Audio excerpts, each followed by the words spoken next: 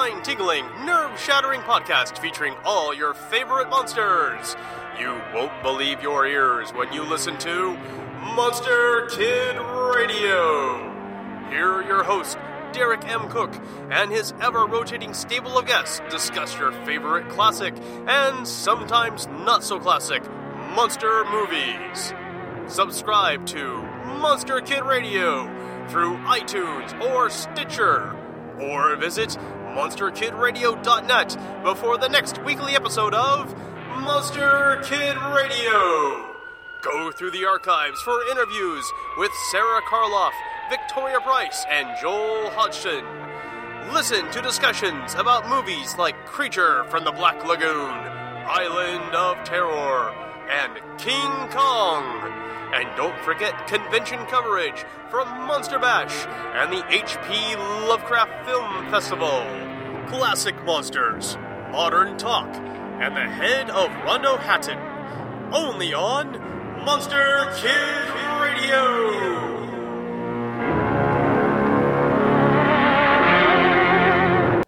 Welcome. It's the final week, I believe, of Bronte. Sorry, Anne, we never got to you. Maybe next time. We're going to be finishing off with Wuthering Heights, and we will also have some Ken Hite talking about Wuthering Heights. Funny how that happened. And also, thank you for listening. And next month, I think, is Ghost Stories, because it's October. And if you want to help the show, want to know what's going on, you want to be a part of it, you've got some stuff that you want to do, read, whatever, go to pgttcm.com, subscribe where you subscribe to podcasts, tell your friends to subscribe, rate, review, talk about it, contact us, find out how to get some cool stickers, and we'll set you up. So, pgttcm.com, on Facebook as PGTTCM, and Black Clock Audio Tales, also on Instagram as Black Clock Audio Tales, and Twitter, which we don't use that much, as Black Clock Audio Tales, PGTTCM.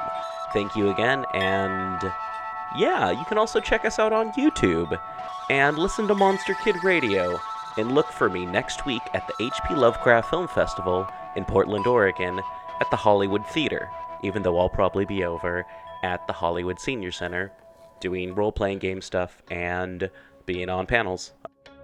Recording by Ruth Golding. Wuthering Heights by Emily Bronte. Chapter 1. 1801. I have just returned from a visit to my landlord, the solitary neighbour that I shall be troubled with. This is certainly a beautiful country. In all England, I do not believe that I could have fixed on a situation so completely removed from the stir of society. A perfect misanthropist's heaven. And Mr. Heathcliff and I are such a suitable pair to divide the desolation between us. A capital fellow. He little imagined how my heart warmed towards him when I beheld his black eyes withdraw so suspiciously under their brows as I rode up, and when his fingers sheltered themselves with a jealous resolution still further in his waistcoat as I announced my name. "Mr. Heathcliff," I said. A nod was the answer. "Mr. Lockwood, your new tenant, sir. I do myself the honour of calling as soon as possible after my arrival, to express the hope that I have not inconvenienced you by my perseverance in soliciting the occupation of Thrushcross Grange. I heard yesterday you had had some thoughts—" "Thrushcross Grange is my own, sir," he interrupted, wincing. "I should not allow anyone to inconvenience me if I could hinder it. Walk in." The "walk in" was uttered with closed teeth, and expressed the sentiment, "Go to the deuce." Even the gate over which he leant manifested no sympathizing movement to the words, and I think that circumstance determined me to accept the invitation. I felt interested in a man who seemed more exaggeratedly reserved than myself. When he saw my horse's breast fairly pushing the barrier, he did put out his hand to unchain it, and then sullenly preceded me up the causeway, calling, as we entered the court, "Joseph, take Mr. Lockwood's horse, and bring up some wine." "Here we have the whole establishment of domestics, I suppose," was the reflection suggested by this compound order. "No wonder the grass grows up between the flags, and cattle are the only hedge cutters." Joseph was an elderly, nay, an old man, very old perhaps, though hale and sinewy. "The Lord help us," he soliloquized in an undertone of peevish displeasure, while relieving me of my horse, looking meantime in my face so sourly that I charitably conjectured he must have need of divine aid to digest his dinner, and his pious ejaculation had no reference to my unexpected advent. Wuthering Heights is the name of Mr. Heathcliff's dwelling, Wuthering being a significant provincial adjective, descriptive of the atmospheric tumult to which its station is exposed in stormy weather. Pure bracing ventilation they must have up there at all times indeed. One may guess the power of the north wind blowing over the edge by the excessive slant of a few stunted firs at the end of the house, and by a range of gaunt thorns all stretching their limbs one way, as if craving alms of the sun. Happily, the architect had foresight to build it strong. The narrow windows are deeply set in the wall, and the corners defended with large jutting stones. Before passing the threshold, I paused to admire a quantity of grotesque carving lavished over the front, and especially about the principal door, above which, among a wilderness of crumbling griffins and shameless little boys, I detected the date 1500 and the name Hareton Earnshaw. I would have made a few comments and requested a short history of the place from the surly owner, but his attitude at the door appeared to demand my speedy entrance or complete departure, and I had no desire to aggravate his impatience previous to inspecting the penetralium. One stop brought us into the family sitting-room without any introductory lobby or passage. They call it here the house preeminently.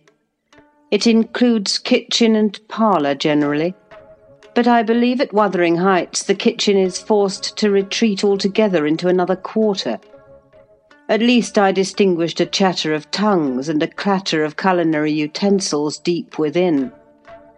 And I observed no signs of roasting, boiling, or baking about the huge fireplace, nor any glitter of copper saucepans and tin cullenders on the walls. One end, indeed, reflected splendidly both light and heat from ranks of immense pewter dishes, interspersed with silver jugs and tankards, towering row after row on a vast oak dresser to the very roof. The latter had never been underdrawn. Its entire anatomy lay bare to an inquiring eye, except where a frame of wood laden with oatcakes and clusters of legs of beef, mutton, and ham concealed it. Above the chimney were sundry villainous old guns and a couple of horse pistols, and by way of ornament 3 gaudily painted canisters disposed along its ledge. The floor was of smooth white stone, the chairs, high-backed primitive structures, painted green, 1 or 2 heavy black ones lurking in the shade. In an arch under the dresser reposed a huge liver-coloured bitch pointer, surrounded by a swarm of squealing puppies, and other dogs haunted other recesses. The apartment and furniture would have been nothing extraordinary as belonging to a homely northern farmer with a stubborn countenance and stalwart limbs set out to advantage in knee-breeches and gaiters. Such an individual seated in his armchair, his mug of ale frothing on the round table before him, is to be seen in any circuit of 5 or 6 miles among these hills, if you go at the right time after dinner. But Mr. Heathcliff forms a singular contrast to his abode and style of living. He is a dark-skinned gipsy in aspect, in dress and manners a gentleman, that is, as much a gentleman as many a country squire, rather slovenly perhaps, yet not looking amiss with his negligence, because he has an erect and handsome figure, and rather morose. Possibly some people might suspect him of a degree of underbred pride. I have a sympathetic chord within that tells me it is nothing of the sort. I know by instinct his reserve springs from an aversion to showy displays of feeling, to manifestations of mutual kindliness. He'll love and hate equally under cover, and esteem it a species of impertinence to be loved or hated again. No, I'm running on too fast. I bestow my own attributes over-liberally on him. Mr. Heathcliff may have entirely dissimilar reasons for keeping his hand out of the way when he meets a would-be acquaintance to those which actuate me. Let me hope my constitution is almost peculiar. My dear mother used to say I should never have a comfortable home, and only last summer I proved myself perfectly unworthy of one. While enjoying a month of fine weather at the sea-coast, I was thrown into the company of a most fascinating creature, a real goddess in my eyes, as long as she took no notice of me. I never told my love vocally. Still, if looks have language, the merest idiot might have guessed I was over head and ears. She understood me at last and looked a return, the sweetest of all imaginable looks. And what did I do? I confess it with shame, shrunk icily into myself like a snail. At every glance retired colder and farther, till finally the poor innocent was led to doubt her own senses, and, overwhelmed with confusion at her supposed mistake, persuaded her mamma to decamp.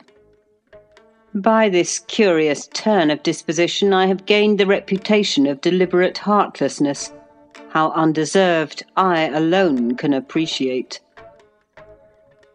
I took a seat at the end of the hearthstone opposite that towards which my landlord advanced, and filled up an interval of silence by attempting to caress the canine mother, who had left her nursery and was sneaking wolfishly to the back of my legs, her lip curled up, and her white teeth watering for a snatch. My caress provoked a long guttural gnarl. "You'd better let the dog alone," growled Mr. Heathcliff in unison, checking fiercer demonstrations with a punch of his foot. "She's not accustomed to be spoiled, not kept for a pet." Then, striding to a side door, he shouted again, "Joseph!" Joseph mumbled indistinctly in the depths of the cellar, but gave no intimation of ascending. So his master dived down to him, leaving me vis-à-vis the ruffianly bitch and a pair of grim, shaggy sheepdogs, who shared with her a jealous guardianship over all my movements. Not anxious to come in contact with their fangs, I sat still. But imagining they would scarcely understand tacit insults, I unfortunately indulged in winking and making faces at the trio, and some turn of my physiognomy so irritated Madam that she suddenly broke into a fury and leapt on my knees. I flung her back and hastened to interpose the table between us. This proceeding aroused the whole hive. Half a dozen four-footed fiends of various sizes and ages issued from hidden dens to the common centre. I felt my heels and coat-laps peculiar subjects of assault, and parrying off the larger combatants as effectually as I could with the poker, I was constrained to demand aloud assistance from some of the household in re-establishing peace. Mr. Heathcliff and his man climbed the cellar steps with vexatious phlegm. I don't think they moved 1 second faster than usual, though the hearth was an absolute tempest of worrying and yelping. Happily, an inhabitant of the kitchen made more dispatch. A lusty dame with tucked-up gown, bare arms and fire-flushed cheeks rushed into the midst of us flourishing a frying-pan, and used that weapon and her tongue to such purpose that the storm subsided magically, and she only remained heaving like a sea after a high wind, when her master entered on the scene. "What the devil is the matter?" he asked, eyeing me in a manner that I could ill endure after this inhospitable treatment. "What the devil indeed?" I muttered. "The herd of possessed swine could have had no worse spirits in them than those animals of yours, sir. You might as well leave a stranger with a brood of tigers." "They won't meddle with persons who touch nothing," he remarked, putting the bottle before me and restoring the displaced table. "The dogs do right to be vigilant. Take a glass of wine?" "No, thank you." "Not bitten, are you?" If I had been, I would have set my signet on the biter. Heathcliff's countenance relaxed into a grin. "Come, come," he said. "You are flurried, Mr. Lockwood. Here, take a little wine. Guests are so exceedingly rare in this house that I and my dogs, I'm willing to own, hardly know how to receive them. Your health, sir?" I bowed and returned the pledge, beginning to perceive that it would be foolish to sit sulking for the misbehaviour of a pack of curs. Besides, I felt loath to yield the fellow further amusement at my expense, since his humour took that turn. He, probably swayed by prudential consideration of the folly of offending a good tenant, relaxed a little, in the laconic style of chipping off his pronouns and auxiliary verbs, and introduced what he supposed would be a subject of interest to me, a discourse on the advantages and disadvantages of my present place of retirement. I found him very intelligent on the topics we touched, and before I went home I was encouraged so far as to volunteer another visit tomorrow. He evidently wished no repetition of my intrusion. I shall go, notwithstanding. It is astonishing how sociable I feel myself compared with him. End of Chapter 1. Recording by Ruth Golding. Recording by Ruth Golding. Wuthering Heights by Emily Bronte. Chapter 2. Yesterday afternoon set in misty and cold. I had half a mind to spend it by my study fire, instead of wading through heath and mud to Wuthering Heights. On coming up from dinner, however, N.B. I dine between 12 and 1 o'clock. The housekeeper, a matronly lady, taken as a fixture along with the house, could not or would not comprehend my request that I might be served at 5. On mounting the stairs with this lazy intention and stepping into the room, I saw a servant girl on her knees, surrounded by brushes and coal scuttles, and raising an infernal dust as she extinguished the flames with heaps of cinders. This spectacle drove me back immediately. I took my hat and, after a 4 miles walk, arrived at Heathcliff's garden gate just in time to escape the first feathery flakes of a snow shower. On that bleak hilltop the earth was hard with a black frost, and the air made me shiver through every limb. Being unable to remove the chain, I jumped over, and running up the flagged causeway, bordering with straggling gooseberry bushes, knocked vainly for admittance, till my knuckles tingled and the dogs howled. "Wretched inmates!" I ejaculated mentally. "You deserve perpetual isolation from your species for your churlish inhospitality." At least I would not keep my doors barred in the daytime. I don't care, I will get in." So resolved, I grasped the latch and shook it vehemently.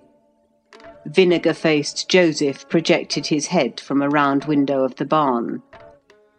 "What are ye for?" he shouted. "The master's down in fold. Go round by t' end of Lathe if you want to speak to him."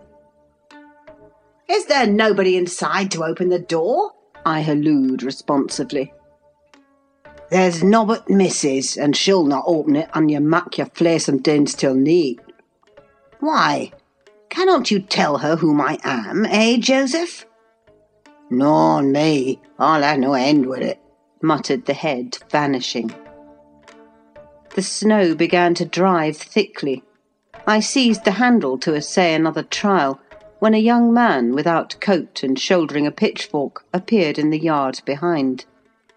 He hailed me to follow him, and after marching through a wash-house and a paved area containing a coal-shed, pump and pigeon-cot, we at length arrived in the huge, warm, cheerful apartment where I was formerly received. It glowed delightfully in the radiance of an immense fire compounded of coal, peat and wood, and near the table, laid for a plentiful evening meal, I was pleased to observe the Missus, an individual whose existence I had never previously suspected. I bowed and waited, thinking she would bid me take a seat. She looked at me, leaning back in her chair, and remained motionless and mute. "Rough weather," I remarked. "I'm afraid, Mrs. Heathcliff, the door must bear the consequence of your servants' leisure attendance. I had hard work to make them hear me." She never opened her mouth. I stared. She stared also. At any rate, she kept her eyes on me in a cool, regardless manner, exceedingly embarrassing and disagreeable. "Sit down," said the young man gruffly. "He'll be in soon." I obeyed, and hemmed and called the villain Juno, who deigned at this second interview to move the extreme tip of her tail in token of owning my acquaintance. "A beautiful animal," I commenced again. "Do you intend parting with the little ones, madam?" "They are not mine," said the amiable hostess, more repellingly than Heathcliff himself could have replied. "Ah, your favourites are among these?" I continued, turning to an obscure cushion full of something like cats. "A strange choice of favourites," she observed scornfully. Unluckily it was a heap of dead rabbits. I hemmed once more and drew closer to the hearth, repeating my comment on the wildness of the evening. "You should not have come out," she said, rising and reaching from the chimney-piece 2 of the painted canisters. Her position before was sheltered from the light. Now I had a distinct view of her whole figure and countenance. She was slender and apparently scarcely past girlhood, an admirable form, and the most exquisite little face that I have ever had the pleasure of beholding. Small features, very fair, flaxen ringlets, or rather golden, hanging loose on her delicate neck, and eyes, had they been agreeable in expression, that would have been irresistible. Fortunately for my susceptible heart, the only sentiment they evinced hovered between scorn and a kind of desperation, singularly unnatural to be detected there. The canisters were almost out of her reach. I made a motion to aid her. She turned upon me, as a miser might turn if anyone attempted to assist him in counting his gold. "I don't want your help," she snapped. "I can get them for myself." "I beg your pardon," I hastened to reply. "Were you asked to tea?" she demanded, tying an apron over her neat black frock, and standing with a spoonful of the leaf poised over the pot. "I shall be glad to have a cup," I answered. "Were you asked?" she repeated. "No," I said, half smiling. "You are the proper person to ask me." She flung the tea back, spoon and all, and resumed her chair in a pet, her forehead corrugated and her red underlip pushed out, like a child's ready to cry. Meanwhile, the young man had slung onto his person a decidedly shabby upper garment, and, erecting himself before the blaze, looked down on me from the corner of his eyes, for all the world as if there were some mortal feud unavenged between us. I began to doubt whether he were a servant or not. His dress and speech were both rude, entirely devoid of the superiority observable in Mr. and Mrs. Heathcliff. His thick brown curls were rough and uncultivated, his whiskers encroached bearishly over his cheeks, and his hands were embrowned like those of a common labourer. Still his bearing was free, almost haughty, and he showed none of a domestic's assiduity in attending on the lady of the house. In the absence of clear proofs of his condition, I deemed it best to abstain from noticing his curious conduct, and 5 minutes afterwards the entrance of Heathcliff relieved me in some measure from my uncomfortable state. "You see, sir, I'm come according to promise," I exclaimed, assuming the cheerful, "and I fear I shall be weather-bound for half an hour, if you can afford me shelter during that space." "Half an hour?" he said, shaking the white flakes from his clothes. "I wonder you should select the thick of a snowstorm to ramble about in. Do you know that you run a risk of being lost in the marshes? People familiar with these moors often miss their road on such evenings, and I can tell you there is no chance of a change at present." "Perhaps I can get a guide among your lads, and he might stay at the Grange till morning. Could you spare me one?" "No, I could not." "Oh, indeed. Well, then, I must trust to my own sagacity." "Are you going to mak' the tea?" demanded he of the shabby coat, shifting his ferocious gaze from me to the young lady. "Is he to have any?" she asked, appealing to Heathcliff. "Get it ready, will you?" was the answer, uttered so savagely that I started. The tone in which the words were said revealed a genuine bad nature. I no longer felt inclined to call Heathcliff a capital fellow. When the preparations were finished, he invited me with, "Now, sir, bring forward your chair." And we all, including the rustic youth, drew round the table, an austere silence prevailing while we discussed our meal.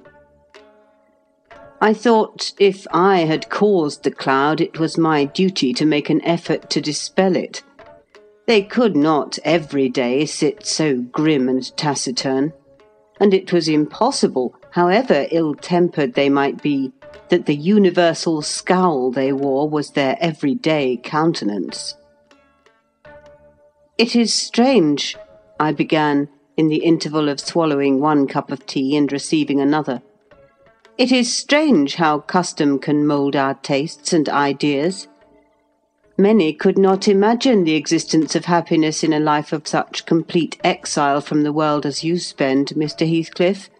Yet I'll venture to say that, surrounded by your family, and with your amiable lady as the presiding genius over your home and heart—" "My amiable lady," he interrupted, with an almost diabolical sneer on his face.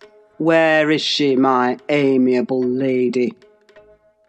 "Mrs. Heathcliff, your wife, I mean." "Well, yes.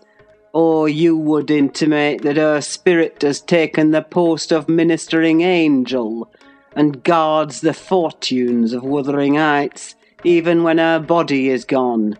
Is that it?" Perceiving myself in a blunder, I attempted to correct it. I might have seen there was too great a disparity between the ages of the parties to make it likely that they were man and wife. One was about 40, a period of mental vigour at which men seldom cherish the delusion of being married for love by girls.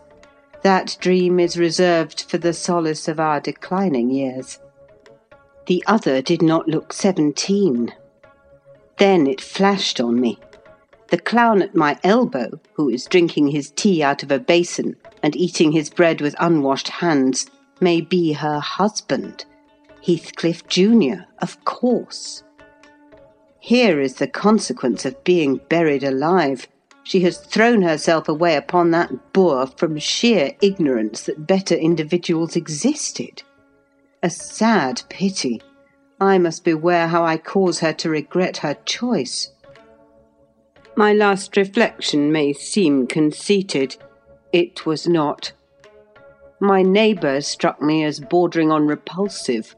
I knew through experience that I was tolerably attractive. Mrs. Heathcliff is my daughter-in-law, said Heathcliff, corroborating my surmise. He turned, as he spoke, a peculiar look in her direction, a look of hatred, unless he has a most perverse set of facial muscles that will not, like those of other people, interpret the language of his soul. Ah, certainly. I see now. You are the favoured possessor of the beneficent fairy, I remarked, turning to my neighbour. This was worse than before. The youth grew crimson and clenched his fist with every appearance of a meditated assault. But he seemed to recollect himself presently, and smothered the storm in a brutal curse muttered on my behalf, which, however, I took care not to notice. "Unhappy in your conjectures, sir," observed my host. "We neither of us have the privilege of owning your good fairy. Her mate is dead. I said she was my daughter-in-law, therefore she must have married my son." "And this young man is—" "Not my son, assuredly." Heathcliff smiled again, as if it were rather too bold a jest to attribute the paternity of that bear to him. "My name is Hareton Earnshaw," growled the other, "and I'd counsel you to respect it." "I've shown no disrespect," was my reply, laughing internally at the dignity with which he announced himself. He fixed his eye on me longer than I cared to return the stare, for fear I might be tempted either to box his ears or render my hilarity audible. I began to feel unmistakably out of place in that pleasant family circle. The dismal spiritual atmosphere overcame and more than neutralised the glowing physical comforts round me, and I resolved to be cautious how I ventured under those rafters a third time. The business of eating being concluded, and no one uttering a word of sociable conversation, I approached a window to examine the weather. A sorrowful sight I saw. Dark night coming down prematurely, and sky and hills mingled in one bitter whirl of wind and suffocating snow. "I don't think it possible for me to get home now without a guide," I could not help exclaiming. "The roads will be buried already, and if they were bare I could scarcely distinguish a foot in advance." "Hareton, drive those dozen sheep into the barn porch. They'll be covered if left in the fold all night. And put a plank before them," said Heathcliff. "How must I do?" I continued with rising irritation. There was no reply to my question, and on looking round I saw only Joseph bringing in a pail of porridge for the dogs, and Mrs. Heathcliff leaning over the fire, diverting herself with burning a bundle of matches which had fallen from the chimney-piece as she restored the tea canister to its place. The former, when he had deposited his burden, took a critical survey of the room, and in cracked tones grated out, "I wonder how you can fashion to stand there in idleness and war, when all on 'em's going out. But you're a nowt, and it's no use talking. You'll niver mend o' your ill ways, but go right to divil like your mother afore ye." I imagined for a moment that this piece of eloquence was addressed to me, and, sufficiently enraged, stepped towards the aged rascal with an intention of kicking him out of the door. Mrs. Heathcliff, however, checked me by her answer. "You scandalous old hypocrite!" she replied. "Are you not afraid of being carried away bodily whenever you mention the devil's name? I warn you to refrain from provoking me, or I'll ask your abduction as a special favour. Stop! Look here, Joseph," she continued, taking a long dark book from a shelf. "I'll show you how far I've progressed in the black art. I shall soon be competent to make a clear house of it. The red cow didn't die by chance, and your rheumatism can hardly be reckoned among providential visitations." "Oh, wicked, wicked!" gasped the elder. "May the Lord deliver us from evil." "No, reprobate. You are a castaway. Be off, or I'll hurt you seriously. I'll have you all modelled in wax and clay, and the first who passes the limits I fix shall... I'll not say what he shall be done to, but you'll see. Go, I'm looking at you." The little witch put a mock malignity into her beautiful eyes, and Joseph, trembling with sincere horror, hurried out, praying and ejaculating, "Wicked," as he went out. I thought her conduct must be prompted by a species of dreary fun, and now that we were alone, I endeavoured to interest her in my distress. "Mrs. Heathcliff," I said earnestly, "you must excuse me for troubling you. I presume, because with that face, I'm sure you cannot help being good-hearted. Do point out some landmarks by which I may know my way home. I have no more idea how to get there than you would have how to get to London." "Take the road you came," she answered, ensconcing herself in a chair with a candle and the long book open before her. "It is brief advice, but as sound as I can give." "Then, if you hear of me being discovered dead in a bog or a pit full of snow, your conscience won't whisper that it is partly your fault?" "How so? I cannot escort you. They wouldn't let me go to the end of the garden wall." "You? I should be sorry to ask you to cross the threshold for my convenience on such a night," I cried. "I want you to tell me my way, not to show it, or else to persuade Mr. Heathcliff to give me a guide." "Who?" "There is himself, Earnshaw, Zillah, Joseph, and I. Which would you have?" "Are there no boys at the farm?" "No, those are all." "Then it follows that I am compelled to stay." "That you may settle with your host. I have nothing to do with it." "I hope it'll be a lesson to you to make no more rash journeys on these hills," cried Heathcliff's stern voice from the kitchen entrance. "As to staying here, I don't keep accommodations for visitors. You must share a bed with Hareton or Joseph if you do." "I can sleep on a chair in this room," I replied. "No, no. A stranger is a stranger, be he rich or poor. It will not suit me to permit anyone the range of the place while I am off guard," said the unmannerly wretch. With this insult my patience was at an end. I uttered an expression of disgust and pushed past him into the yard, running against Earnshaw in my haste. It was so dark that I could not see the means of exit, and as I wandered round I heard another specimen of their civil behaviour amongst each other. At first the young man appeared about to befriend me. "I'll go with him as far as the park," he said. "You'll go with him to hell!" exclaimed his master, or whatever relation he bore. "And who is to look after the horses, eh?" "A man's life is of more consequence than one evening's neglect of the horses. Somebody must go," murmured Mrs. Heathcliff, more kindly than I expected. "Not at your command," retorted Hareton. If you set store on him, you'd better be quiet." "Then I hope his ghost will haunt you, and I hope Mr. Heathcliff will never get another tenant till the Grange is a ruin," she answered sharply. Hearken, shoes cursing on 'em," muttered Joseph, towards whom I had been steering.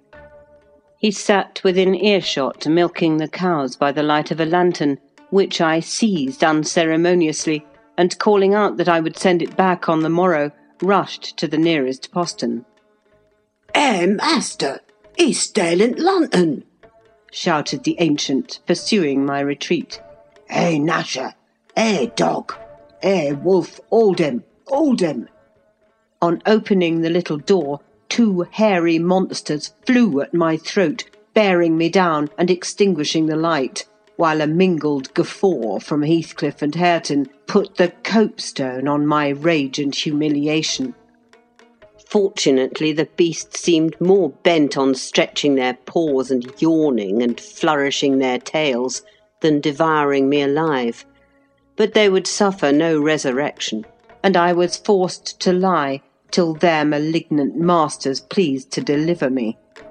Then, hatless and trembling with wrath, I ordered the miscreants to let me out, on their peril to keep me 1 minute longer, with several incoherent threats of retaliation that, in their indefinite depth of virulency, smacked of King Lear. The vehemence of my agitation brought on a copious bleeding at the nose, and still Heathcliff laughed, and still I scolded. I don't know what would have concluded the scene, had there not been one person at hand rather more rational than myself, and more benevolent than my entertainer.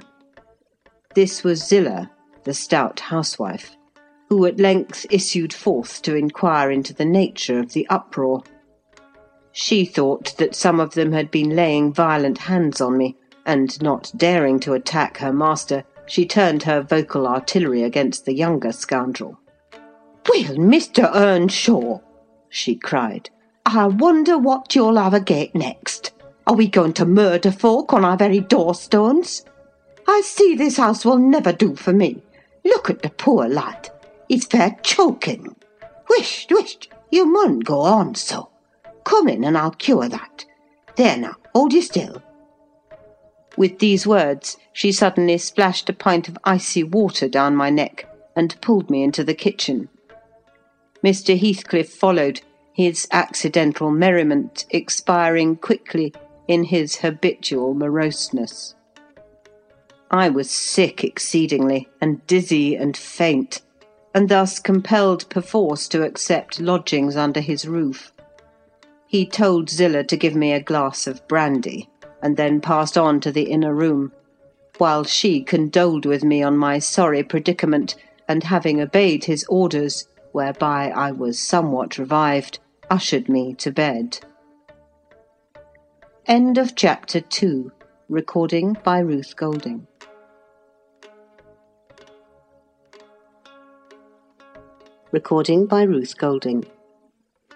Wuthering Heights by Emily Bronte. Chapter 3. While leading the way upstairs, she recommended that I should hide the candle and not make a noise, for her master had an odd notion about the chamber she would put me in, and never let anybody lodge there willingly. I asked the reason. She did not know, she answered. She had only lived there a year or 2, and they had so many queer goings-on she could not begin to be curious. Too stupefied to be curious myself, I fastened my door and glanced round for the bed. The whole furniture consisted of a chair, a clothes-press, and a large oak case, with squares cut out near the top resembling coach windows. Having approached this structure, I looked inside, and perceived it to be a singular sort of old-fashioned couch, very conveniently designed to obviate the necessity for every member of the family having a room to himself. In fact, it formed a little closet, and the ledge of a window, which it enclosed, served as a table. I slid back the panelled sides, got in with my light, pulled them together again, and felt secure against the vigilance of Heathcliff and everyone else. The ledge where I placed my candle had a few mildewed books piled up in one corner, and it was covered with writing scratched on the paint. This writing, however, was nothing but a name repeated in all kinds of characters, large and small. Catherine Earnshaw. Here and there varied to Catherine Heathcliff, and then again to Catherine Linton. In vapid listlessness I leant my head against the window and continued spelling over Catherine Earnshaw, Heathcliff, Linton, till my eyes closed. But they had not rested 5 minutes when a glare of white letters started from the dark, as vivid as spectres. The air swarmed with Catherines, and rousing myself to dispel the obtrusive name, I discovered my candlewick reclining on one of the antique volumes, and perfuming the place with an odour of roasted calfskin. I snuffed it off, and, very ill at ease under the influence of cold and lingering nausea, sat up and spread open the injured tome on my knee. It was a testament in lean type and smelling dreadfully musty. A fly-leaf bore the inscription, Catherine Earnshaw, her book, and a date some 1/4 of a century back. I shut it, and took up another and another till I had examined all. Catherine's library was select, and its state of dilapidation proved it to have been well used, though not altogether for a legitimate purpose. Scarcely one chapter had escaped a pen-and-ink commentary, at least the appearance of one, covering every morsel of blank that the printer had left. Some were detached sentences. Other parts took the form of a regular diary, scrawled in an unformed, childish hand. At the top of an extra page, quite a treasure probably when first lighted on, I was greatly amused to behold an excellent caricature of my friend Joseph, rudely yet powerfully sketched. An immediate interest kindled within me for the unknown Catherine, and I began forthwith to decipher her faded hieroglyphics. "An awful Sunday," commenced the paragraph beneath. "I wish my father were back again. Hindley is a detestable substitute. His conduct to Heathcliff is atrocious. H and I are going to rebel. We took our initiatory step this evening. All day had been flooding with rain. We could not go to church, so Joseph must needs get up a congregation in the garret. And while Hindley and his wife basked downstairs before a comfortable fire, doing anything but reading their Bibles, I'll answer for it, Heathcliff, myself, and the unhappy ploughboy were commanded to take our prayer books and mount. We were ranged in a row on a sack of corn, groaning and shivering, and hoping that Joseph would shiver too, so that he might give us a short homily for his own sake. A vain idea. The service lasted precisely 3 hours, and yet my brother had the face to exclaim, when he saw us descending, "What, done already?" On Sunday evenings we used to be permitted to play, if we did not make much noise. Now a mere titter is sufficient to send us into corners. "You forget you have a master here," says the tyrant. "I'll demolish the first who puts me out of temper.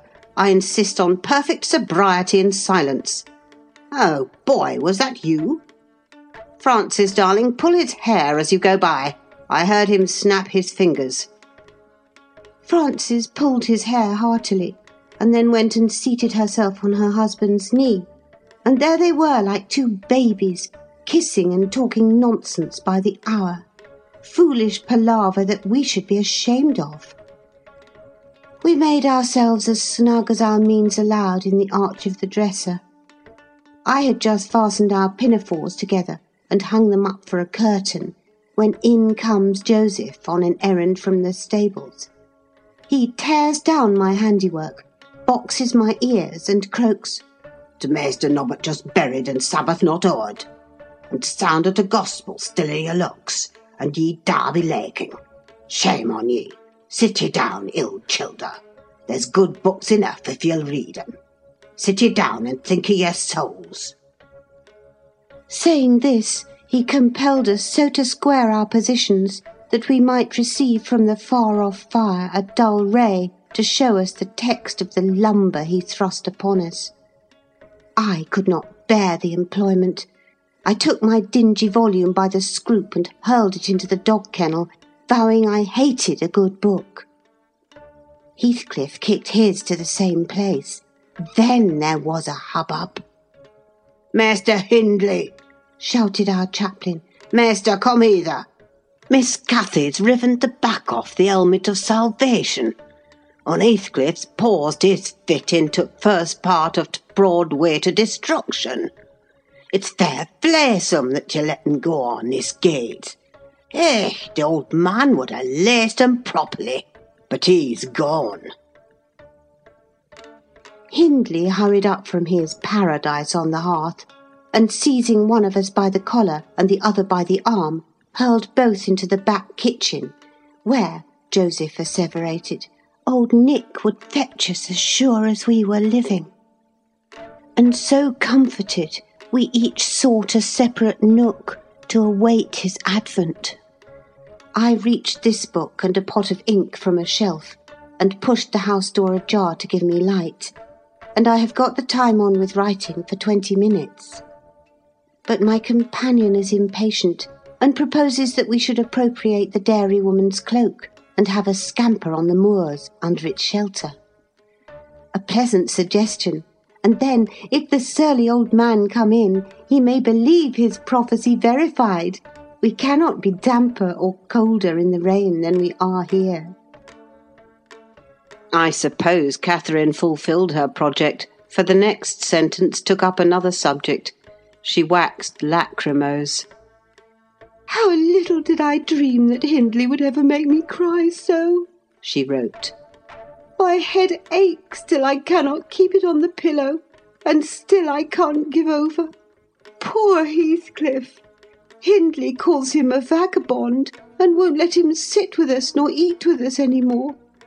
And he says he and I must not play together, and threatens to turn him out of the house if we break his orders. He has been blaming our father, how dared he, for treating H too liberally, and swears he will reduce him to his right place." I began to nod drowsily over the dim page. My eye wandered from manuscript to print. I saw a red ornamented title, 70 times 7 and the 1st of the 71st. A pious discourse delivered by the Reverend Jabez Branderham in the chapel of Gimmerden, Suff. And while I was, half-consciously, worrying my brain to guess what Jabez Branderham would make of his subject, I sank back in bed and fell asleep. Alas for the effect of bad tea and bad temper! What else could it be that made me pass such a terrible night? I don't remember another that I can at all compare with it since I was capable of suffering. I began to dream almost before I ceased to be sensible of my locality. I thought it was morning, and I had set out on my way home with Joseph for a guide. The snow lay yards deep in our road, and as we floundered on, my companion wearied me with constant reproaches that I had not brought a pilgrim's staff, telling me that I could never get into the house without one, and boastfully flourishing a heavy-headed cudgel, which I understood to be so denominated. For a moment I considered it absurd that I should need such a weapon to gain admittance into my own residence. Then a new idea flashed across me. I was not going there. We were journeying to hear the famous Jabez Branderham preach from the text 70 times 7. and either Joseph the preacher or I had committed the first of the 71st, and were to be publicly exposed and excommunicated. We came to the chapel. I have passed it, really, in my walks, twice or thrice. It lies in a hollow between two hills, an elevated hollow near a swamp, whose peaty moisture is said to answer all the purposes of embalming on the few corpses deposited there. The roof has been kept whole hitherto, but as the clergyman's stipend is only £20 per annum, and a house with 2 rooms, threatening speedily to determine into one, no clergyman will undertake the duties of pastor, especially as it is currently reported that his flock would rather let him starve than increase the living by 1 penny from their own pockets. However, in my dream, Jabez had a full and attentive congregation, and he preached, good God, what a sermon!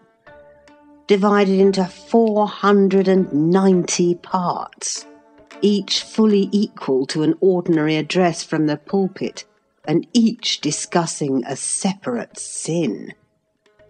Where he searched for them I cannot tell. He had his private manner of interpreting the phrase, and it seemed necessary the brother should sin different sins on every occasion. They were of the most curious character, odd transgressions that I never imagined previously. Oh, how weary I grew! How I writhed and yawned and nodded and revived! How I pinched and pricked myself, and rubbed my eyes, and stood up, and sat down again, and nudged Joseph to inform me if he would ever have done. I was condemned to hear all out. Finally, he reached the first of the 71st. At that crisis, a sudden inspiration descended on me. I was moved to rise and denounce Jabez Branderham as the sinner of the sin that no Christian need pardon. "Sir," I exclaimed, "sitting here within these 4 walls at one stretch, I have endured and forgiven the 490 heads of your discourse. 70 times 7 times have I plucked up my hat and been about to depart. 70 times 7 times have you preposterously forced me to resume my seat. The 491st is too much. Fellow martyrs, have at him, drag him down and crush him to atoms, that the place which knows him may know him no more."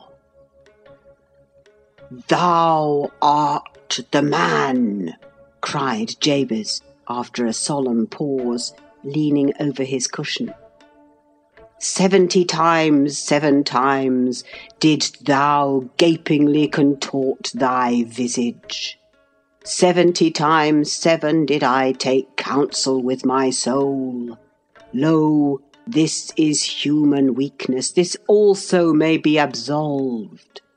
The first of the 71st is come. Brethren, execute upon him the judgment written. Such honour have all his saints." With that concluding word, the whole assembly, exalting their pilgrim staves, rushed round me in a body, and I, having no weapon to raise in self-defence, commenced grappling with Joseph, my nearest and most ferocious assailant, for his. In the confluence of the multitude several clubs crossed. Blows aimed at me fell on other sconces. Presently the whole chapel resounded with rappings and counter-rappings.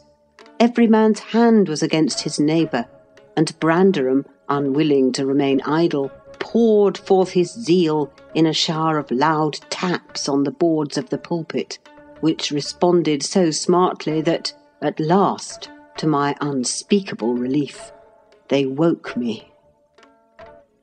And what was it that had suggested the tremendous tumult? What had played Jabez's part in the row? merely the branch of a fir tree that touched my lattice as the blast wailed by and rattled its dry cones against the panes. I listened doubtingly an instant, detected the disturber, then turned and dozed, and dreamt again, if possible, still more disagreeably than before. This time I remembered I was lying in the oak closet, and I heard distinctly the gusty wind and the driving of the snow. I heard also the fir bough repeat its teasing sound, and ascribed it to the right cause, but it annoyed me so much that I resolved to silence it if possible, and, I thought, I rose and endeavoured to unhasp the casement. The hook was soldered into the staple, a circumstance observed by me when awake, but forgotten. "I must stop it nevertheless," I muttered, knocking my knuckles through the glass and stretching an arm out to seize the importunate branch. Instead of which, my fingers closed on the fingers of a little ice-cold hand.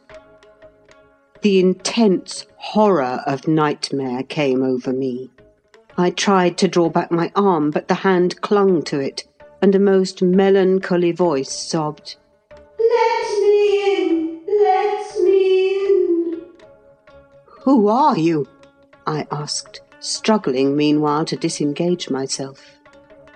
"Catherine Linton," It replied shiveringly. Why did I think of Linton? I had read Earnshaw 20 times for Linton. "I'm come home. I lost my way on the moor." As it spoke, I discerned obscurely a child's face looking through the window. Terror made me cruel, and finding it useless to attempt shaking the creature off, I pulled its wrist onto the broken pane and rubbed it to and fro till the blood ran down and soaked the bedclothes. Still it wailed, "Let me in!" and maintained its tenacious grip, almost maddening me with fear. "How can I said at length. "Let me go if you want me to let you in." The fingers relaxed. I snatched mine through the hole, hurriedly piled the books up in a pyramid against it, and stopped my ears to exclude the lamentable prayer. I seemed to keep them closed above a quarter of an hour, yet the instant I listened again, there was the doleful cry moaning on. "Begone!" I shouted. "I'll never let you in, not if you beg for 20 years. "It is 20 years," mourned the voice. 20 years. I've been away for 20 years. Thereat began a feeble scratching outside, and the pile of books moved as if thrust forward. I tried to jump up, but could not stir a limb, and so yelled aloud in a frenzy of fright. To my confusion, I discovered the yell was not ideal. Hasty footsteps approached my chamber door. Somebody pushed it open with a vigorous hand, and a light glimmered through the squares at the top of the bed. I sat, shuddering yet, and wiping the perspiration from my forehead.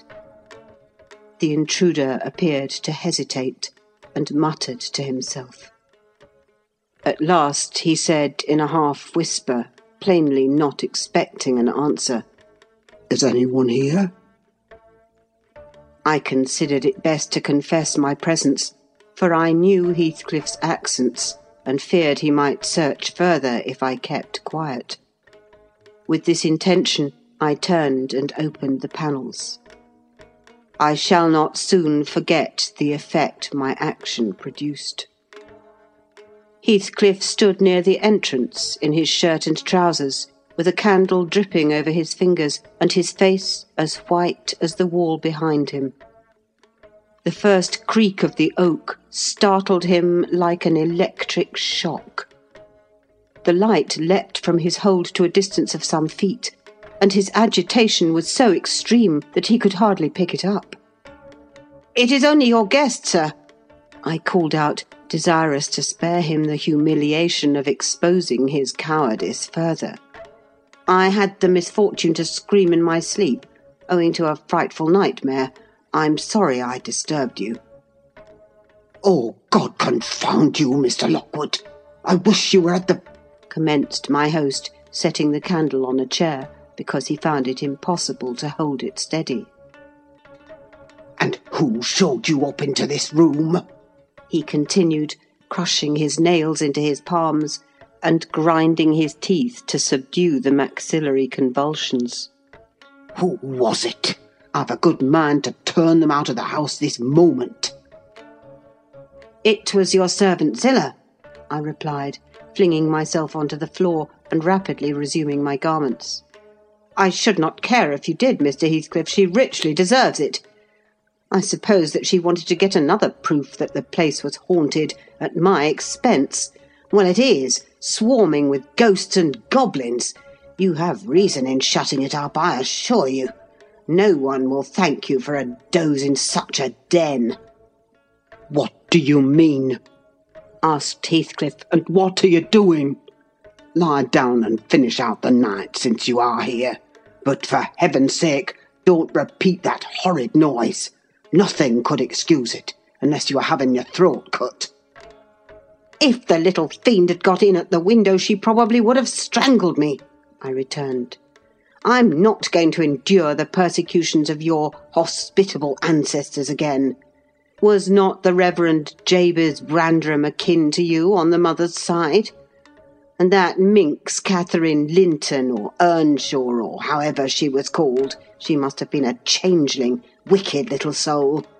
She told me she had been walking the earth these 20 years, a just punishment for her mortal transgressions, I've no doubt." Scarcely were these words uttered when I recollected the association of Heathcliff's with Catherine's name in the book, which had completely slipped from my memory till thus awakened. I blushed at my inconsideration, but without showing further consciousness of the offence, I hastened to add, "The truth is, sir, I passed the first part of the night in—" Here I stopped afresh. I was about to say, perusing those old volumes. Then it would have revealed my knowledge of their written as well as their printed contents. So, correcting myself, I went on, "in spelling over the names scratched on that window ledge, a monotonous occupation calculated to set me asleep, like counting or—" "What can you mean by talking in this way to me?" thundered Heathcliff with savage vehemence. How dare you? Under my roof? God, he's mad to speak so." And he struck his forehead with rage. I did not know whether to resent this language or pursue my explanation, but he seemed so powerfully affected that I took pity and proceeded with my dreams, affirming I had never heard the appellation of Catherine Linton before, but reading it often over produced an impression which personified itself when I had no longer my imagination under control. Heathcliff gradually fell back into the shelter of the bed as I spoke, finally sitting down almost concealed behind it. I guessed, however, by his irregular and intercepted breathing, that he struggled to vanquish an excess of violent emotion. Not liking to show him that I had heard the conflict, I continued my toilet rather noisily, looked at my watch, and soliloquized on the length of the night. "Not 3 o'clock yet. I could have taken oath it had been 6. Time stagnates here. We must surely have retired to rest at 8. "Always at 9 in winter, and rise at 4, said my host, suppressing a groan, and, as I fancied, by the motion of his arm's shadow, dashing a tear from his eyes. "Mr. Lockwood," he added, "you may go into my room. You'll only be in the way coming downstairs so early, and your childish outcry has sent sleep to the devil for me." "And for me too," I replied. "I'll walk in the yard till daylight, and then I'll be off. And you need not dread a repetition of my intrusion. I'm now quite cured of seeking pleasure in society, be it country or town. A sensible man ought to find sufficient company in himself." "Delightful company," muttered Heathcliff. "Take the candle and go where you please. I shall join you directly. Keep out of the yard, though, the dogs are unchained, and the house... Juno mounts sentinel there. And, nay, you can only ramble about the steps and passages. But away with you. I'll come in 2 minutes." I obeyed so far as to quit the chamber, when, ignorant where the narrow lobbies led, I stood still, and was witness, involuntarily, to a piece of superstition on the part of my landlord which belied oddly his apparent sense. He got on to the bed and wrenched open the lattice, bursting, as he pulled at it, into an uncontrollable passion of tears. "Come in, come in," he sobbed. "Cathy, do come. Oh, do, once more. Oh, my heart's darling, hear me this time, Catherine, at last." The spectre showed a spectre's ordinary caprice. It gave no sign of being, but the snow and wind whirled wildly through, even reaching my station and blowing out the light. There was such anguish in the gush of grief that accompanied this raving that my compassion made me overlook its folly, and I drew off, half angry to have listened at all, and vexed at having related my ridiculous nightmare, since it produced that agony, though why was beyond my comprehension. I descended cautiously to the lower regions, and landed in the back kitchen, where a gleam of fire, raked compactly together, enabled me to rekindle my candle. Nothing was stirring except a brindled grey cat, which crept from the ashes and saluted me with a querulous mew. 2 benches shaped in sections of a circle nearly enclosed the hearth. On one of these I stretched myself, and Grimalkin mounted the other. We were both of us nodding ere anyone invaded our retreat, and then it was Joseph, shuffling down a wooden ladder that vanished in the roof through a trap, the ascent to his garret, I suppose. He cast a sinister look at the little flame which I had enticed to play between the ribs, swept the cat from its elevation, and, bestowing himself in the vacancy, commenced the operation of stuffing a 3-inch pipe with tobacco. My presence in his sanctum was evidently esteemed a piece of impudence too shameful for remark. He silently applied the tube to his lips, folded his arms, and puffed away. I let him enjoy the luxury unannoyed, and after sucking out his last wreath, and heaving a profound sigh, he got up and departed as solemnly as he came. A more elastic footstep entered next, and now I opened my mouth for a good morning, but closed it again, the salutation unachieved, for Hareton Earnshaw was performing his orison sotto voce in a series of curses directed against every object he touched, while he rummaged a corner for a spade or shovel to dig through the drifts. He glanced over the back of the bench, dilating his nostrils, and thought as little of exchanging civilities with me as with my companion, the cat. I guessed by his preparations that egress was allowed, and, leaving my hard couch, made a movement to follow him. He noticed this, and thrust at an inner door with the end of his spade, intimating by an inarticulate sound that there was the place where I must go if I changed my locality. It opened into the house, where the females were already astir, Zillah urging flakes of flame up the chimney with a colossal bellows, and Mrs. Heathcliff kneeling on the hearth, reading a book by the aid of the blaze. She held her hand interposed between the furnace heat and her eyes, and seemed absorbed in her occupation, desisting from it only to chide the servant for covering her with sparks, or to push away a dog now and then that snoozled its nose over forwardly into her face. I was surprised to see Heathcliff there also.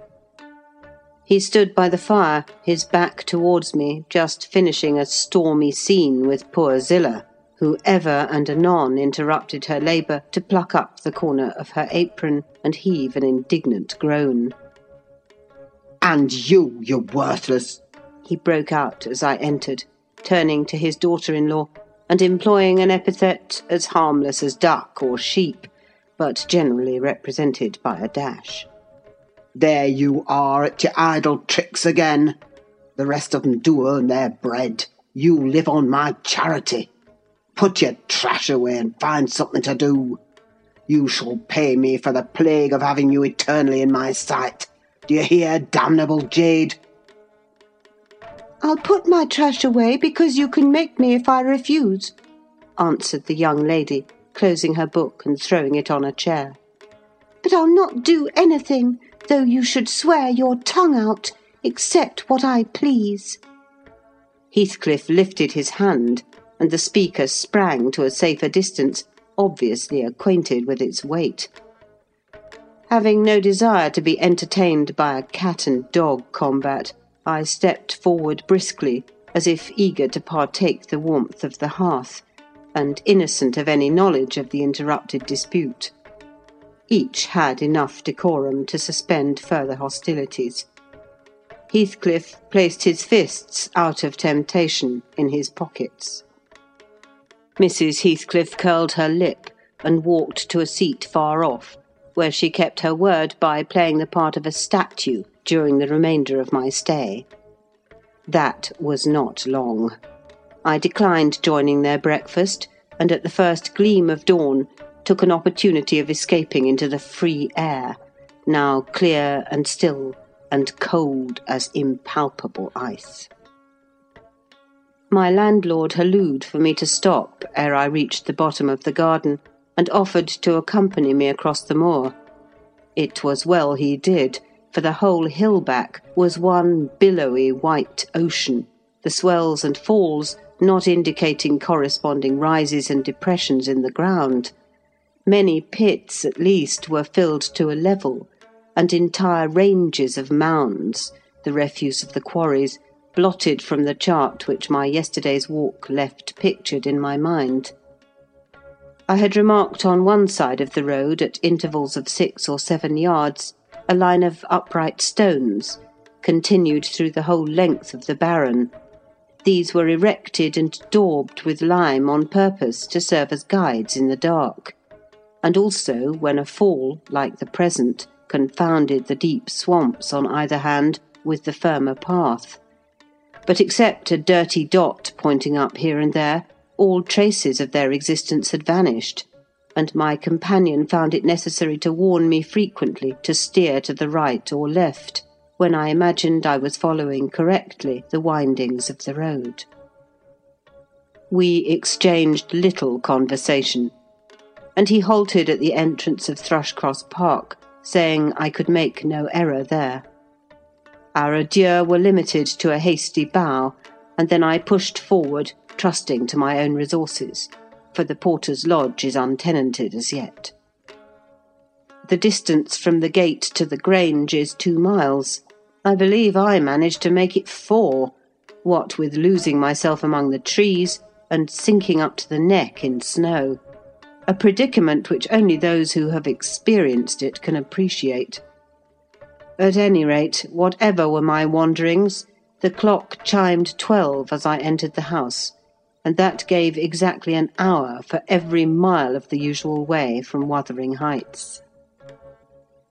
My human fixture and her satellites rushed to welcome me, exclaiming tumultuously they had completely given me up.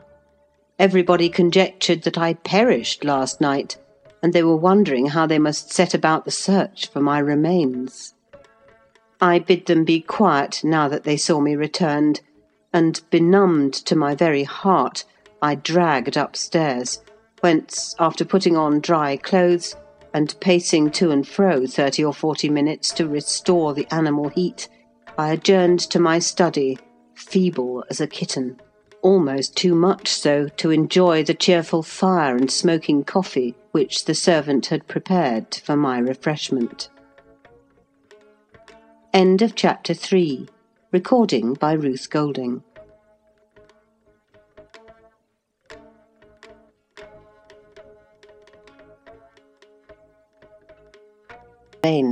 Recording by Ruth Golding. Wuthering Heights by Emily Bronte. Chapter 4. What vain weathercocks we are!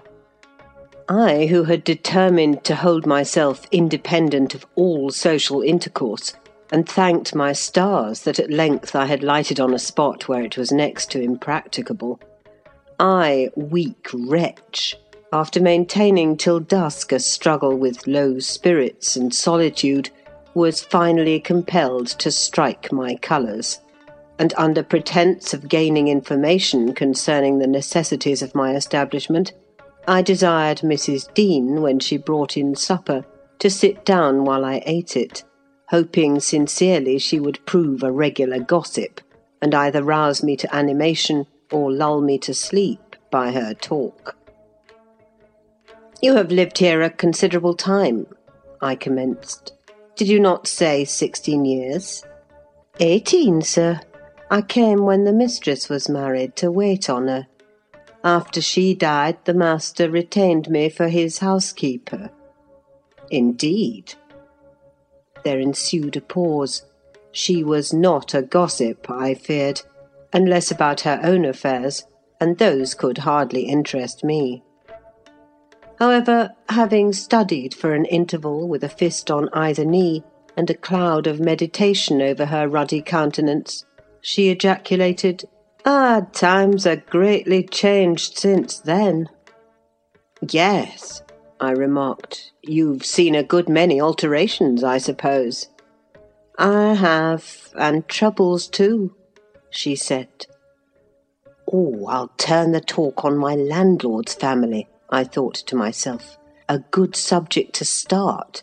And that pretty girl widow, I should like to know her history, whether she be a native of the country, or, as is more probable, an exotic that the surly indigene will not recognise for kin."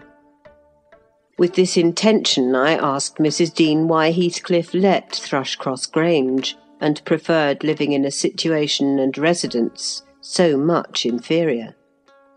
"Is he not rich enough to keep the estate in good order?" I inquired. "Rich, sir," she returned. "He has nobody knows what money, and every year it increases. Yes, he's rich enough to live in a finer house than this, but he's very near, close-handed. And if he had meant to flit to Thrushcross Grange, as soon as he heard of a good tenant, he could not have borne to miss the chance of getting a few hundreds more. It is strange people should be so greedy when they are alone in the world. He had a son, it seems." "Yes, he had one. He is dead." "And that young lady, Mrs. Heathcliff, is his widow?" "Yes." "Where did she come from originally?" "Why, sir, she is my late master's daughter. Catherine Linton was her maiden name. I nursed her, poor thing. I did wish Mr. Heathcliff would remove here, and then we might have been together again." "What? Catherine Linton?" I exclaimed, astonished. But a minute's reflection convinced me it was not my ghostly Catherine. "Then," I continued, "my predecessor's name was Linton?" "It was." "And who is that Earnshaw, Hareton Earnshaw, who lives with Mr. Heathcliff? Are they relations?" "No, he is the late Mrs. Linton's nephew." "The young lady's cousin, then?" "Yes, and her husband was her cousin also. one on the mother's, the other on the father's side. Heathcliff married Mr. Linton's sister. I see the house at Wuthering Heights has Earnshaw carved over the front door. Are they an old family? Very old, sir. And Hareton is the last of them, as our Miss Cathy is of us. I mean, of the Lintons. Have you been to Wuthering Heights? I beg pardon for asking, but I should like to hear how she is. Mrs. Heathcliff, she looked very well and very handsome, yet, I think, not very happy. Oh dear, I don't wonder. And how did you like the master? A rough fellow, rather, Mrs. Dean. Is not that his character? Rough as a saw edge and hard as a whinstone. The less you meddle with him, the better. He must have had some ups and downs in life to make him such a churl. Do you know anything of his history? It's a cuckoo's, sir. I know all about it, except where he was born and who were his parents, and how he got his money at first. And Hareton has been cast out like an unfledged dunnock. The unfortunate lad is the only one in all this parish that does not guess how he has been cheated. Well, Mrs. Dean, it will be a charitable deed to tell me something of my neighbours. I feel I shall not rest if I go to bed, so be good enough to sit and chat an hour. Oh, certainly, sir. I'll just fetch a little sewing, and then I'll sit as long as you please. But you've caught cold. I saw you shivering, and you must have some gruel to drive it out. The worthy woman bustled off, and I crouched nearer the fire. My head felt hot, and the rest of me chill. Moreover, I was excited almost to a pitch of foolishness through my nerves and brain. This caused me to feel not uncomfortable, but rather fearful, as I am still, of serious effects from the incidents of today and yesterday. She returned presently, bringing a smoking basin and a basket of work, and having placed the former on the hob, drew in her seat, evidently pleased to find me so companionable. "Before I came to live here," she commenced, waiting no farther invitation to her story, "I was almost always at Wuthering Heights, because my mother had nursed Mr. Hindley Earnshaw, that was Hareton's father, and I got used to playing with the children. I ran errands too, and helped to make hay, and hung about the farm ready for anything that anybody would set me to. One fine summer morning, it was the beginning of harvest, I remember, Mr. Earnshaw, the old master, came downstairs, dressed for a journey, and after he had told Joseph what was to be done during the day, he turned to Hindley and Cathy and me, for I sat eating my porridge with them, and he said, speaking to his son, 'Now, my bonny man, I'm going to Liverpool to-day. What shall I bring you? You may choose what you like, only let it be little, for I shall walk there and back 60 miles each way. That is a long spell.' Hindley named a fiddle, and then he asked Miss Cathy. She was hardly 6 years old, but she could ride any horse in the stable, and she chose a whip. He did not forget me, for he had a kind heart, though he was rather severe sometimes. He promised to bring me a pocketful of apples and pears, and then he kissed his children, said good-bye, and set off. It seemed a long while to us all, the 3 days of his absence, and often did little Cathy ask when he would be home. Mrs. Earnshaw expected him by supper-time on the 3rd evening, and she put the meal off hour after hour. There were no signs of his coming, however, and at last the children got tired of running down to the gate to look. Then it grew dark. She would have had them to bed, but they begged sadly to be allowed to stay up. And just about 11 o'clock, the door latch was raised quietly, and in stepped the master. He threw himself into a chair, laughing and groaning, and bid them all stand off, for he was nearly killed. He would not have such another walk for the 3 kingdoms. And at the end of it, to be flighted to death, he said, opening his greatcoat, which he held bundled up in his arms. See here, wife, I was never so beaten with anything in my life, but you must e'en take it as a gift of God, though it's as dark almost as if it came from the devil. We crowded round, and over Miss Cathy's head I had a peep at a dirty, ragged, black-haired child, big enough both to walk and talk. Indeed, its face looked older than Catherine's, yet when it was set on its feet, it only stared round and repeated over and over again some gibberish that nobody could understand. I was frightened, and Mrs. Earnshaw was ready to fling it out of doors. She did fly up, asking how he could fashion to bring that gypsy brat into the house when they had their own bairns to feed and fend for. What he meant to do with it, and whether he were mad. The master tried to explain the matter, but he was really half dead with fatigue, and all that I could make out amongst her scolding was a tale of his seeing it starving and houseless, and as good as dumb, in the streets of Liverpool, where he picked it up and inquired for its owner. Not a soul knew to whom it belonged, he said, and his money and time being both limited, he thought it better to take it home with him at once than run into vain expenses there, because he was determined he would not leave it as he found it. Well, the conclusion was that my mistress grumbled herself calm, and Mr. Earnshaw told me to wash it and give it clean things, and let it sleep with the children. Hindley and Cathy contented themselves with looking and listening till peace was restored.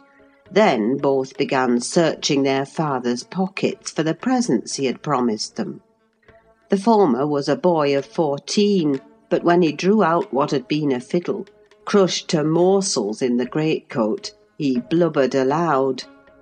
And Cathy, when she learned the master had lost her whip in attending on the stranger, showed her humour by grinning and spitting at the stupid little thing, earning for her pains a sound blow from her father to teach her cleaner manners.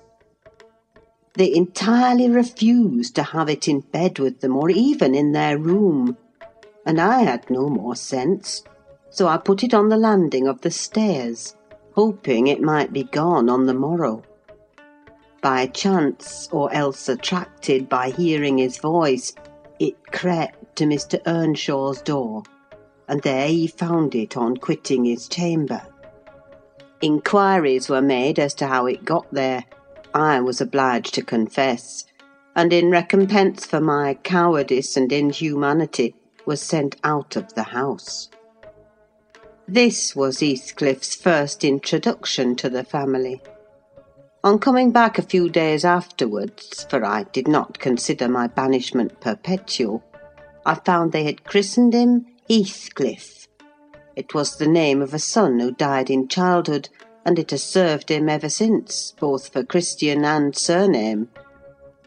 Miss Cathy and he were now very thick, but Hindley hated him, and to say the truth, I did the same, and we plagued and went on with him shamefully, for I wasn't reasonable enough to feel my injustice, and the mistress never put in a word on his behalf when she saw him wronged.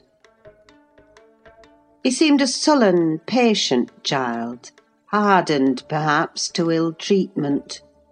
He would stand Hindley's blows without winking or shedding a tear, and my pinches moved him only to draw in a breath and open his eyes as if he had hurt himself by accident, and nobody was to blame. This endurance made old Earnshaw furious when he discovered his son persecuting the poor fatherless child, as he called him. He took to Heathcliff strangely, believing all he said. For that matter, he said precious little and generally the truth, and petting him up far above Cathy, who was too mischievous and wayward for a favourite. So from the very beginning it bred bad feeling in the house, and at Mrs. Earnshaw's death, which happened in less than 2 years after, the young master had learned to regard his father as an oppressor rather than a friend, and Heathcliff as a usurper of his parents' affections and his privileges, and he grew bitter with brooding over these injuries. I sympathised a while, but when the children fell ill of the measles and I had to tend them and take on me the cares of a woman at once, I changed my idea. Heathcliff was dangerously sick, and while he lay at the worst he would have me constantly by his pillow. I suppose he felt I did a good deal for him, and he hadn't wit to guess that I was compelled to do it. However, I will say this, he was the quietest child that ever nurse watched over. The difference between him and the others forced me to be less partial. Cathy and her brother harassed me terribly. He was as uncomplaining as a lamb, though hardness, not gentleness, made him give little trouble. He got through, and the doctor affirmed it was in a great measure owing to me, and praised me for my care. I was vain of his commendations, and softened towards the being by whose means I earned them, and thus Hindley lost his last ally. Still, I couldn't dote on Heathcliff, and I wondered often what my master saw to admire so much in the sullen boy, who never, to my recollection, repaid his indulgence by any sign of gratitude. He was not insolent to his benefactor. He was simply insensible, though knowing perfectly the hold he had on his heart, and conscious he had only to speak, and all the house would be obliged to bend to his wishes. As an instance, I remember Mr. Earnshaw once bought a couple of coats at the parish fair, and gave the lads each one. Heathcliff took the handsomest, but it soon fell lame, and when he discovered it, he said to Hindley, "You must exchange horses with me, I don't like mine. And if you won't, I shall tell your father of the 3 thrashings he given me this week, and show him my arm, which is black to the shoulder." Hindley put out his tongue and cuffed him over the ears. "You'd better do it at once," he persisted, escaping to the porch. They were in the stable. "You will have to, and if I speak of these blows, you'll get them again with interest." "Off, dog!" cried Hindley, threatening him with an iron weight used for weighing potatoes and hay. "Throw it," he replied, standing still, "and then I'll tell how you boasted that you would turn me out of doors as soon as he died, and see whether he will not turn you out directly." Hindley threw it, hitting him on the breast, and down he fell, but staggered up immediately, breathless and white. And had not I prevented it, he would have gone just so to the master, and got full revenge by letting his condition plead for him, intimating who had caused it. "Take my coat, gipsy, then," said young Earnshaw, "and I pray that he may break your neck. Take him and be damned, you beggarly interloper. And wheedle my father out of all he has, only afterwards show him what you are, imp of Satan. And take that, I hope he'll kick out your brains." Heathcliff had gone to loose the beast and shift it to his own stall. He was passing behind it when Hindley finished his speech by knocking him under its feet, and without stopping to examine whether his hopes were fulfilled, ran away as fast as he could. I was surprised to witness how coolly the child gathered himself up and went on with his intention, exchanging saddles and all, and then sitting down on a bundle of hay to overcome the qualm which the violent blow occasioned, before he entered the house. I persuaded him easily to let me lay the blame of his bruises on the horse. He minded little what tale was told, since he had what he wanted. He complained so seldom, indeed, of such stirs as these, that I really thought him not vindictive. I was deceived completely, as you will hear. End of chapter 4. Recording by Ruth Golding. By Ruth Golding.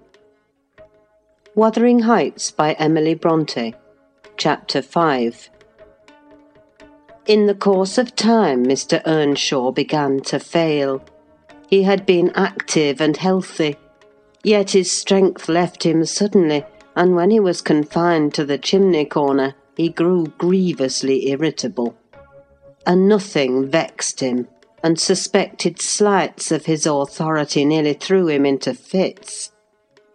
This was especially to be remarked if anyone attempted to impose upon or domineer over his favourite. He was painfully jealous lest a word should be spoken amiss to him, seeming to have got into his head the notion that, because he liked Heathcliff, all hated and longed to do him an ill turn. It was a disadvantage to the lad, for the kinder among us did not wish to fret the master, so we humoured his partiality, and that humouring was rich nourishment to the child's pride and black tempers. Still it became in a manner necessary. Twice or thrice Hindley's manifestation of scorn, while his father was near, roused the old man to a fury. He seized his stick to strike him, and shook with rage that he could not do it. At last our curate, we had a curate then who made the living answer by teaching the little Lintons and Earnshaws, and farming his bit of land himself, advised that the young man should be sent to college. And Mr. Earnshaw agreed, though with a heavy spirit, for he said, Hindley was naught, and would never thrive as where he wandered. I hoped heartily we should have peace now. It hurt me to think the master should be made uncomfortable by his own good deed. I fancied the discontent of age and disease arose from his family disagreements, as he would have it that it did. Really, you know, sir, it was in his sinking frame. We might have got on tolerably, notwithstanding, but for two people, Miss Cathy and Joseph the servant. You saw him, I dare say, up yonder. He was, and is yet most likely, the wearisomest, self-righteous Pharisee that ever ransacked a Bible to rake the promises to himself and fling the curses to his neighbours. By his knack of sermonising and pious discoursing, he contrived to make a great impression on Mr. Earnshaw. And the more feeble the master became, the more influence he gained. He was relentless in worrying him about his soul's concerns, and about ruling his children rigidly. He encouraged him to regard Hindley as a reprobate, and night after night he regularly grumbled out a long string of tales against Heathcliff and Catherine, always minding to flatter Earnshaw's weakness by heaping the heaviest blame on the latter. Certainly she had ways with her such as I never saw a child take up before, and she put all of us past our patience 50 times and oftener in a day. From the hour she came downstairs till the hour she went to bed, we had not a minute's security that she wouldn't be in mischief. Her spirits were always at high water mark, her tongue always going, singing, laughing, and plaguing everybody who would not do the same. A wild, wicked slip she was, but she had the bonniest eye, the sweetest smile, and lightest foot in the parish. And after all, I believe she meant no harm. For when once she made you cry in good earnest, it seldom happened that she would not keep you company, and oblige you to be quiet that you might comfort her. She was much too fond of Heathcliff. The greatest punishment we could invent for her was to keep her separate from him. Yet she got chided more than any of us on his account. In play, she liked exceedingly to act the little mistress, using her hands freely and commanding her companions. She did so to me, but I would not bear slapping and ordering, and so I let her know. Now, Mr. Earnshaw did not understand jokes from his children. He had always been strict and grave with them, and Catherine, on her part, had no idea why her father should be crosser and less patient in his ailing condition than he was in his prime. His peevish reproofs wakened in her a naughty delight to provoke him. She was never so happy as when we were all scolding her at once, and she defying us with her bold, saucy look and her ready words, turning Joseph's religious curses into ridicule, baiting me, and doing just what her father hated most, showing how her pretended insolence, which he thought real, had more power over Heathcliff than his kindness, how the boy would do her bidding in anything, and his only when it suited his own inclination. After behaving as badly as possible all day, she sometimes came fondling to make it up at night. "Nay, Cathy," the old man would say, "I cannot love thee, thou'rt worse than thy brother. Go say thy prayers, child, and ask God's pardon. I doubt thy mother and I must rue that we ever reared thee." That made her cry at first, and then, being repulsed continually, hardened her, and she laughed if I told her to say she was sorry for her faults and begged to be forgiven. But the hour came at last that ended Mr. Earnshaw's troubles on earth. He died quietly in his chair one October evening, seated by the fireside. A high wind blustered round the house and roared in the chimney. It sounded wild and stormy, yet it was not cold, and we were all together, I a little removed from the hearth, busy at my knitting, and Joseph reading his Bible near the table, for the servants generally sat in the house then after their work was done. Miss Cathy had been sick, and that made her still. She leant against her father's knee, and Heathcliff was lying on the floor with his head in her lap. I remember the master, before he fell into a doze, stroking her bonny hair. It pleased him rarely to see her gentle, and saying, "Why canst thou not always be a good lass, Cathy?" And she turned her face up to his and laughed and answered, "Why cannot you always be a good man, father?" But as soon as she saw him vexed again, she kissed his hand and said she would sing him to sleep. She began singing very low, till his fingers dropped from hers and his head sank on his breast. Then I told her to hush and not stir, for fear she would wake him. We all kept as mute as mice a full half-hour, and should have done so longer, only Joseph, having finished his chapter, got up and said that he must rouse the master for prayers and bed. He stepped forward and called him by name, and touched his shoulder, but he would not move. So he took the candle and looked at him. I thought there was something wrong as he set down the light, and seizing the children each by an arm, whispered them to frame upstairs and make little din. They might pray alone that evening. He had somewhat to do. "I shall bid father good night first," said Catherine, putting her arms round his neck before we could hinder her. The poor thing discovered her loss directly. She screamed out, "Oh, he's dead! Heathcliff, he's dead!" and they both set up a heartbreaking cry. I joined my wail to theirs, loud and bitter, but Joseph asked what we could be thinking of to roar in that way over a saint in heaven. He told me to put on my cloak and run to Gimmerton for the doctor and the parson. I could not guess the use that either would be of then. However, I went, through wind and rain, and brought one, the doctor, back with me. The other said he would come in the morning. Leaving Joseph to explain matters, I ran to the children's room. Their door was ajar. I saw they had never lain down, though it was past midnight.